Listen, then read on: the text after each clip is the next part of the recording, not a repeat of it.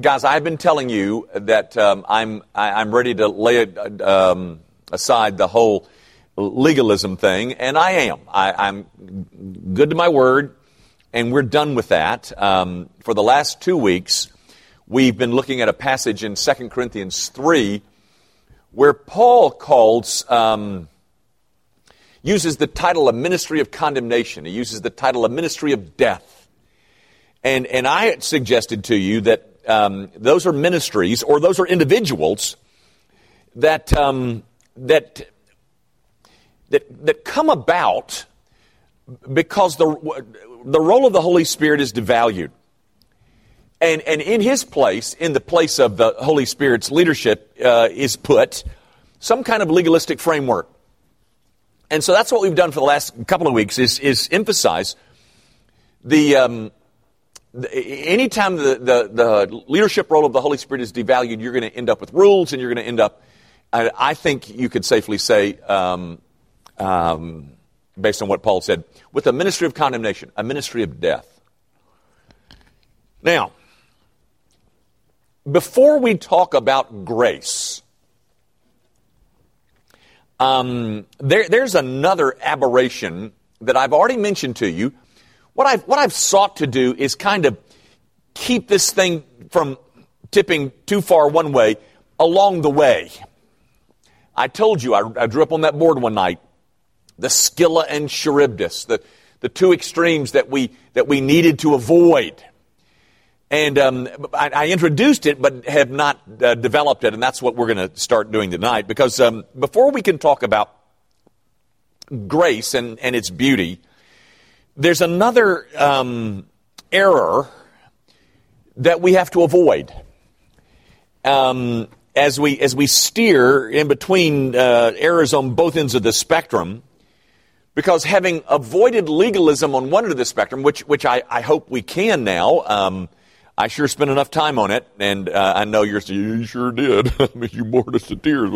But having avoided legalism, the question now that faces us is, okay, how do we embrace, let me just put it like this. How do we embrace the sinner without encouraging sin? That is, how do we live as righteous, God-glorifying people without committing the errors on the other end of the spectrum? Because, guys, as you may already know, the tendency, the frequent response among people like us is that once we've swung away from that end of the spectrum, we swing over to this end of the spectrum, but we rarely, we want to get away from this spectrum and at the end of the spectrum, and we come to the middle and just stop. No, the pendulum keeps going, and it swings over here. So once you've damned this end of the spectrum and this error, once we've avoided the death that is brought on by legalism, then our next challenge is to avoid the death that is brought on by antinomianism. That's the other end of the spectrum. Law-filled and lawlessness. Emphasis on law, the abandonment of law. So we've spent all our time over here, not all of our time, but we've spent a bunch of our time over here. And so now we have to look at the other end of the spectrum, figure out what that's all about, and avoid that as well.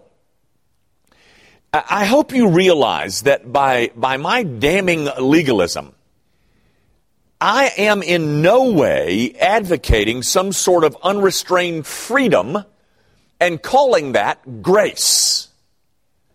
And that seems to be being done quite a bit, folks.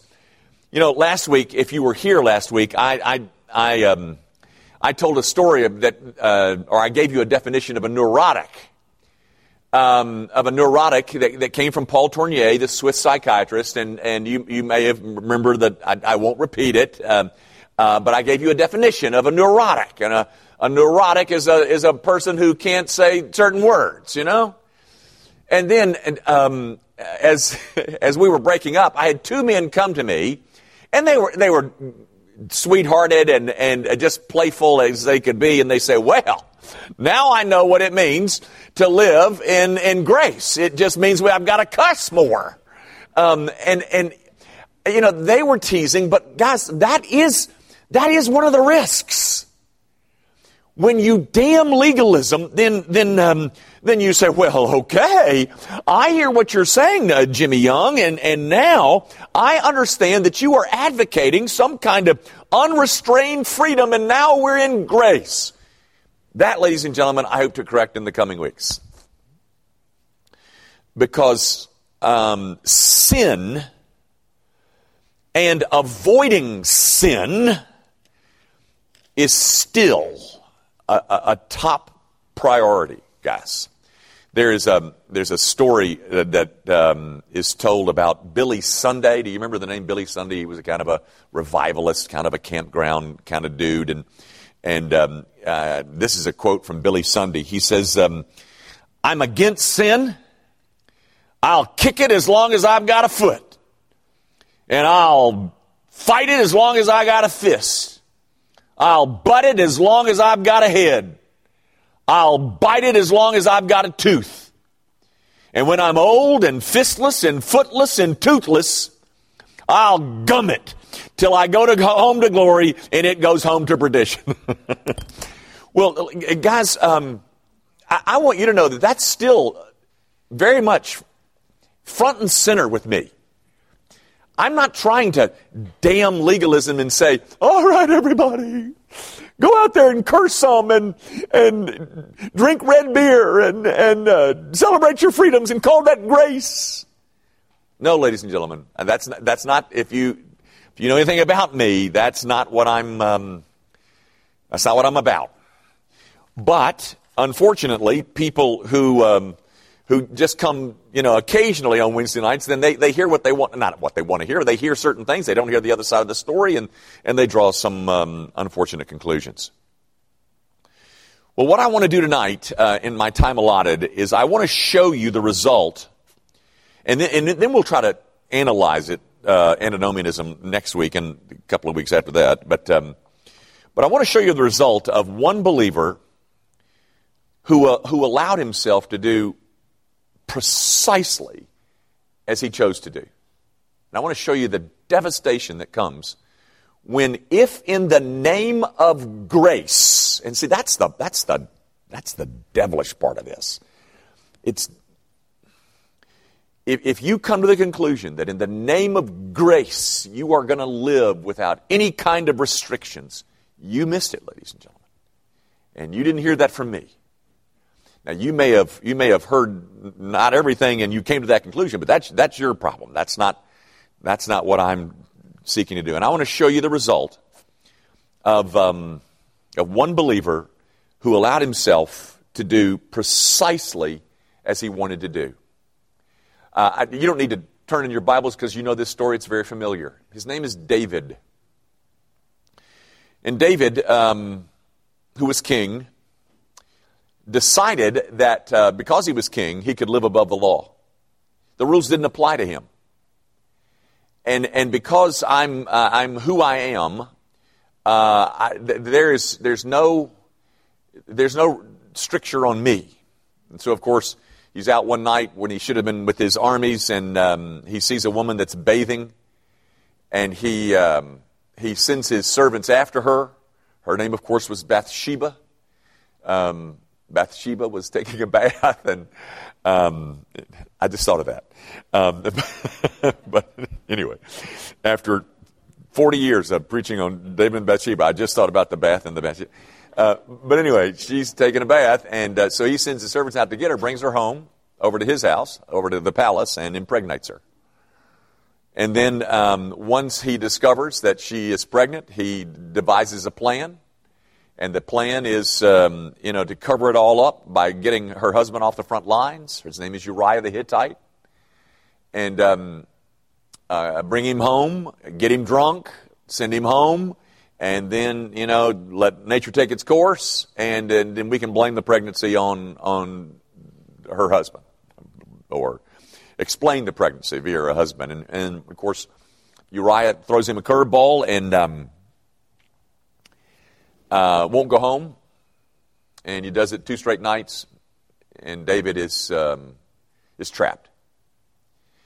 And then as a result of being trapped, he has to devise another plan. And so he writes this little letter, and he puts it in Uriah's hand, seals it with the king's little seal, and he sends it back to the front lines to Joab, the army general, and he opens it up and he says, just take this Uriah the Hittite boy and put him in the front lines where the battle is the hottest, and then once it's really hot, just call off the army and head in another direction. Just leave him there. And that's what happens, and he's murdered or he's killed at the hands of somebody, but ultimately it was just murder.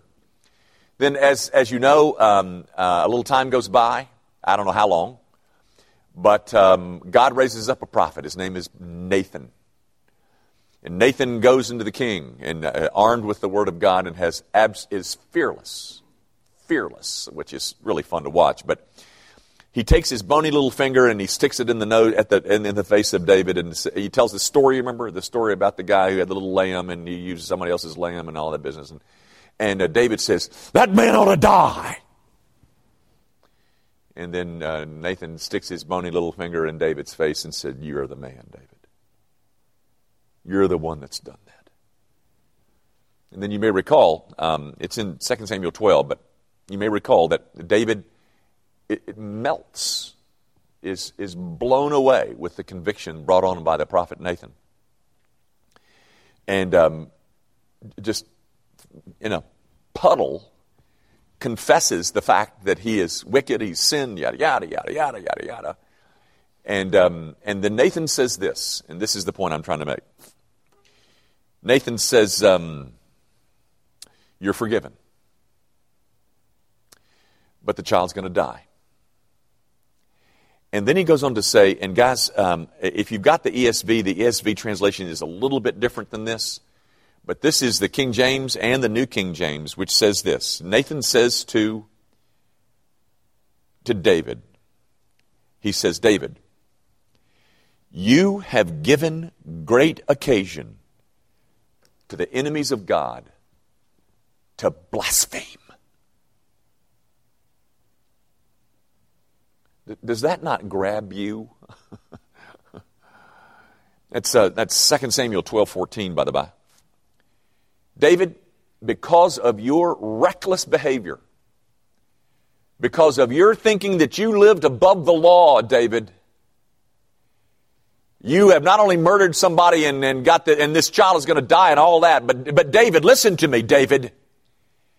David, you have given the enemies of God great reason, great cause to blaspheme because of you, David.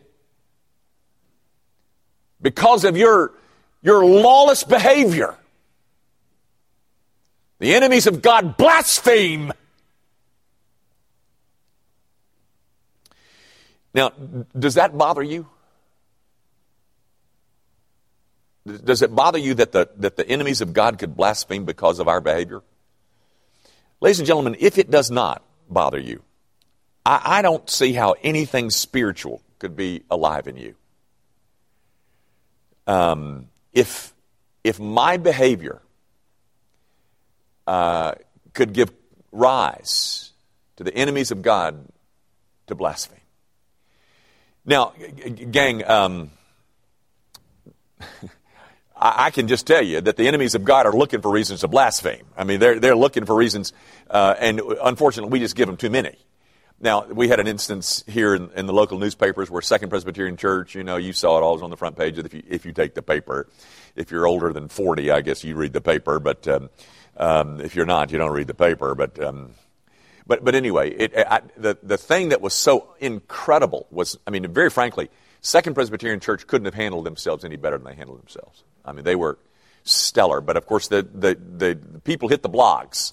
And if you could have, I don't know whether you did read, maybe you did. By about 3 o'clock that afternoon, the day that the article appeared in the paper, there were 182 blogs, responses. And I'm telling you, 179 of them, they weren't just critical. They were vicious. Vicious. Vicious. Now, very frankly, I'm kind of mixing metaphors here because I don't think that was really, I think Second Presbyterian handled themselves marvelously. But there are occasions, ladies and gentlemen, when we don't. And because we don't, we give the enemies of God occasion to blaspheme. Gang, there's no bigger hater of legalism in this room than I am. But my hatred of legalism has not given me permission to go live a life and do as precisely as I want to do when the stakes are, or at least part of the stakes, are that I just provide fodder for those who despise this God of mine to level all of their nasty, vicious complaints. Gang, this is not, 2 Samuel 12 is not the only place this is discussed. I want you to see it in a couple other places. And then I'll close with a place where it's addressed, it's remedied.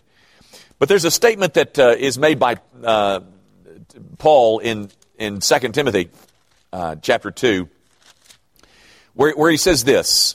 This is 2 Timothy 2:19. But God's firm foundation stands bearing the seal. The Lord knows those who are his, and let everyone who names the name of the Lord depart from iniquity. Now, guys, I want you to react as negatively and as viciously as I do to legalism. But in my trying to get you to do that, I am not trying to encourage you to live any old way you want to live. This text says to name the name of Jesus means that those people are people who depart from iniquity. They see iniquity and they run from it. They don't want to walk into it in the name of grace and freedom. They see iniquity and they want to avoid it because they belong to somebody who has an inflexible hatred of sin. And if my Savior has an inflexible hatred of sin, then I ought to have one too. And so I am by no means going to use grace as some kind of excuse to go out and live some kind of profligate lifestyle. God forbid that we should use grace that way. God forbid that we should react to legalism in such a way that we become licentious in our lifestyle. There's a couple others. Listen to this statement. This is in Romans chapter 2. This is scorching. This is Romans chapter 2, verse 24. Paul says, For as it is written, the name of God is blasphemed among the Gentiles because of you. The name of God is blasphemed among the Gentiles because of me. You know, one of the things that I've said is, I know that all of you are holding your breath. That is, I can't wait for this old fat guy to retire. Well, I'm getting close, so just hang in there. But I've said this on numerous occasions.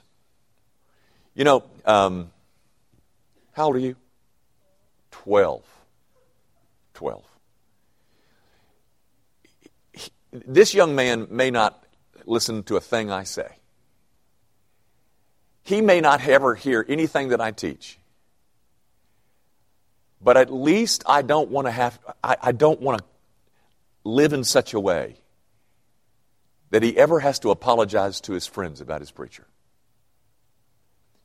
He might not say, well, our preacher's a great teacher. I really like to listen to him. He probably would never say that.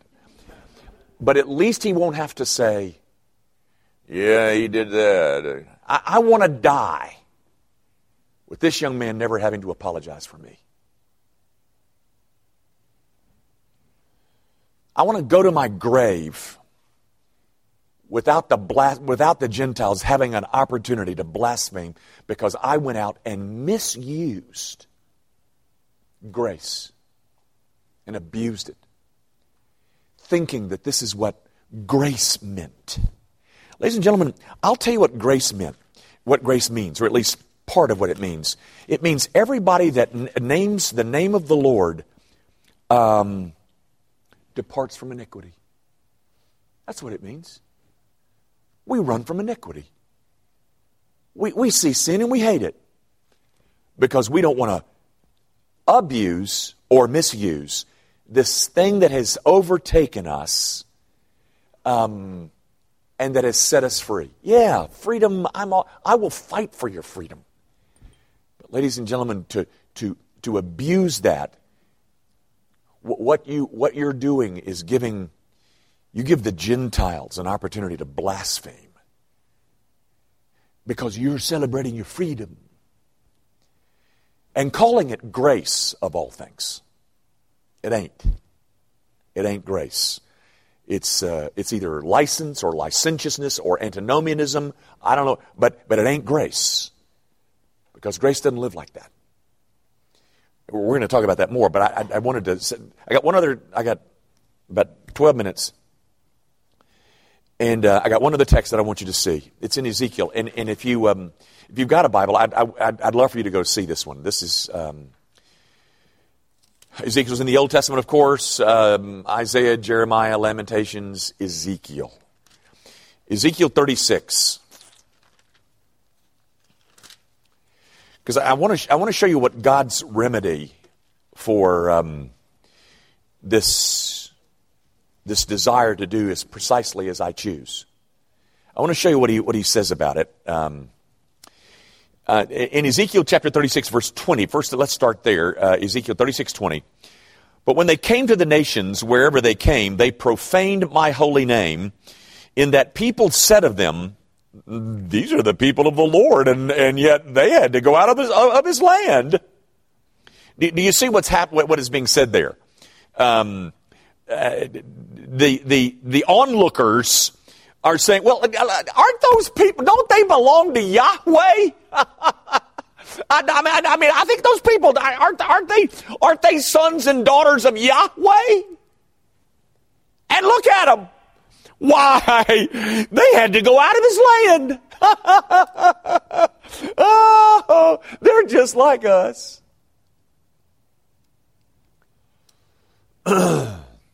Now, seeing the truth and the tragedy of that, God designs a remedy. And I want to read it to you. It's in that same passage, chapter 36. I love it's in verse 23. And I will vindicate the holiness of my great name.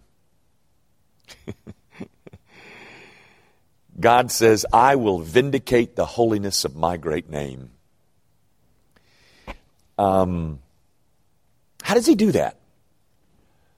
How does God vindicate the holiness of his great name? What's your strategy, God? What's your plan to vindicate the holiness of your great name?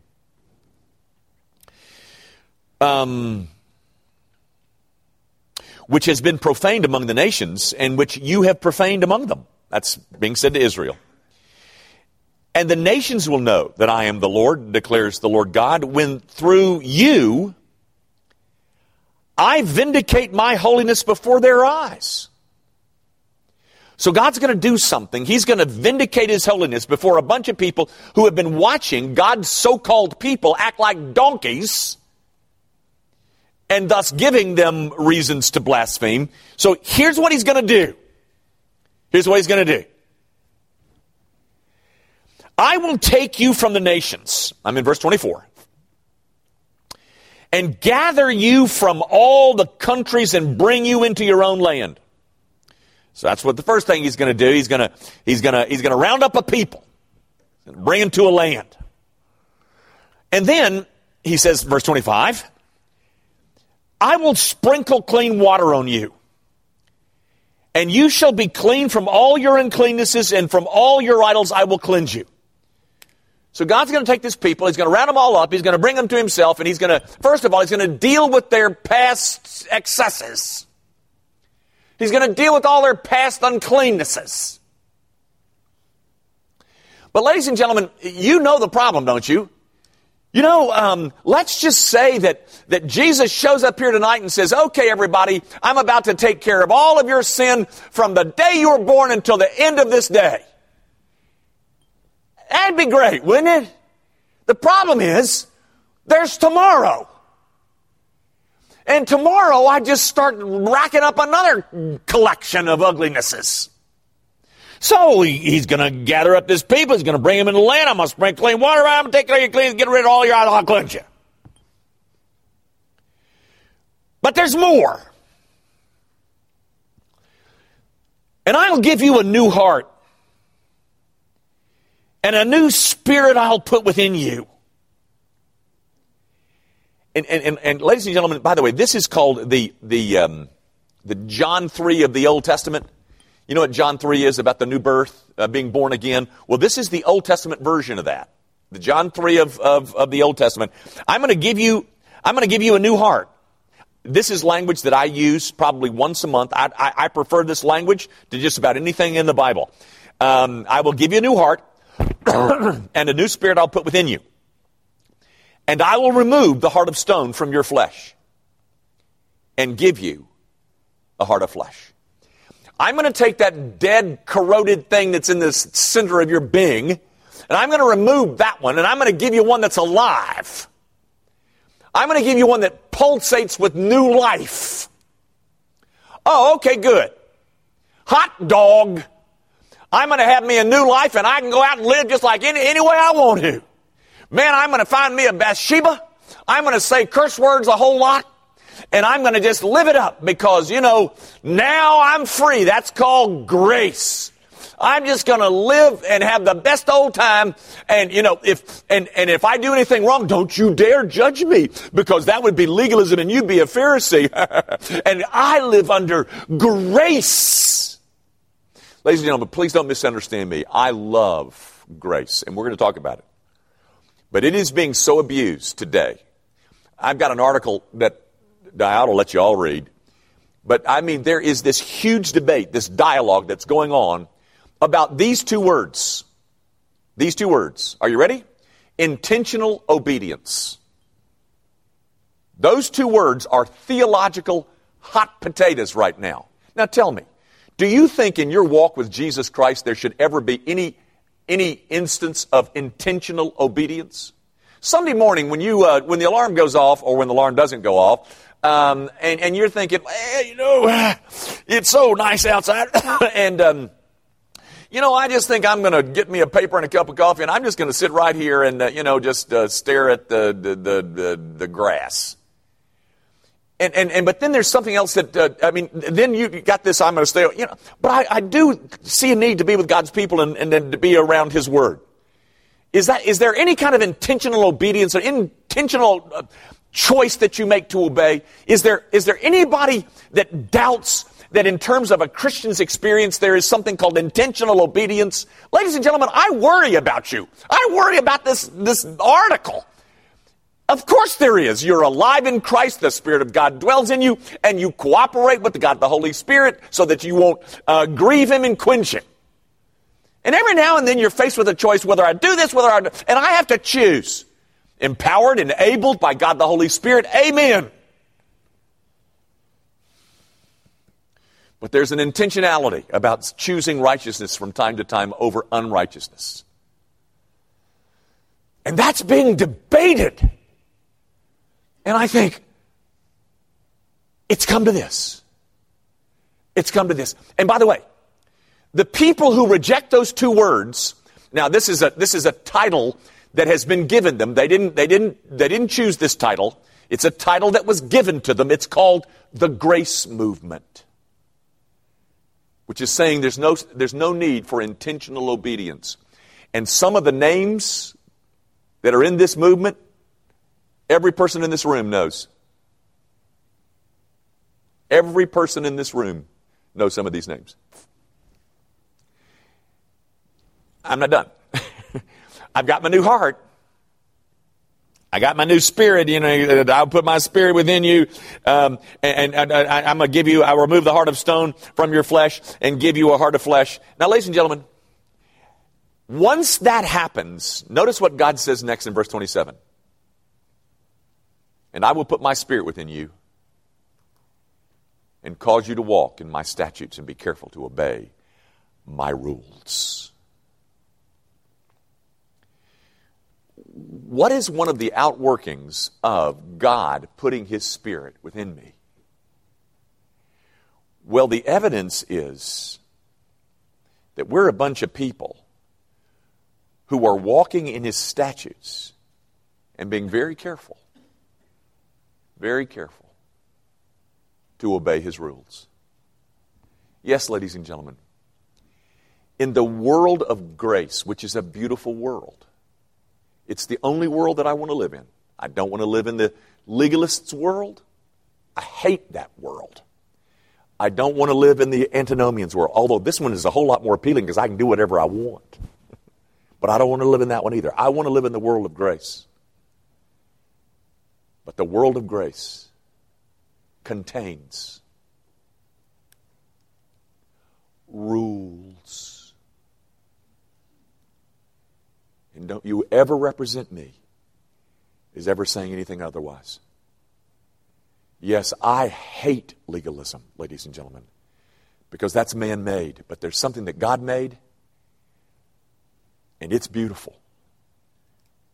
And it involves some obedience to rules. We'll talk about it in the coming weeks. Our Father, I do pray that you will help me to be as balanced as possible. Lord, I'm certainly not the reservoir of truth.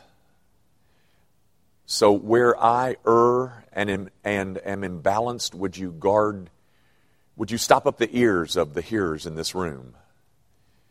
But where there is a measure of balance, something that is true to your word, something that is a right handling of the Scriptures, rightly divided, would you use it to stir your people? Would you use it to guide them and give them proper direction? Direction that is not legalistic, direction that is not licentious, but direction that is riddled with grace. Teach us what that beautiful word is all about. And we ask it, of course, in Jesus' name. Amen.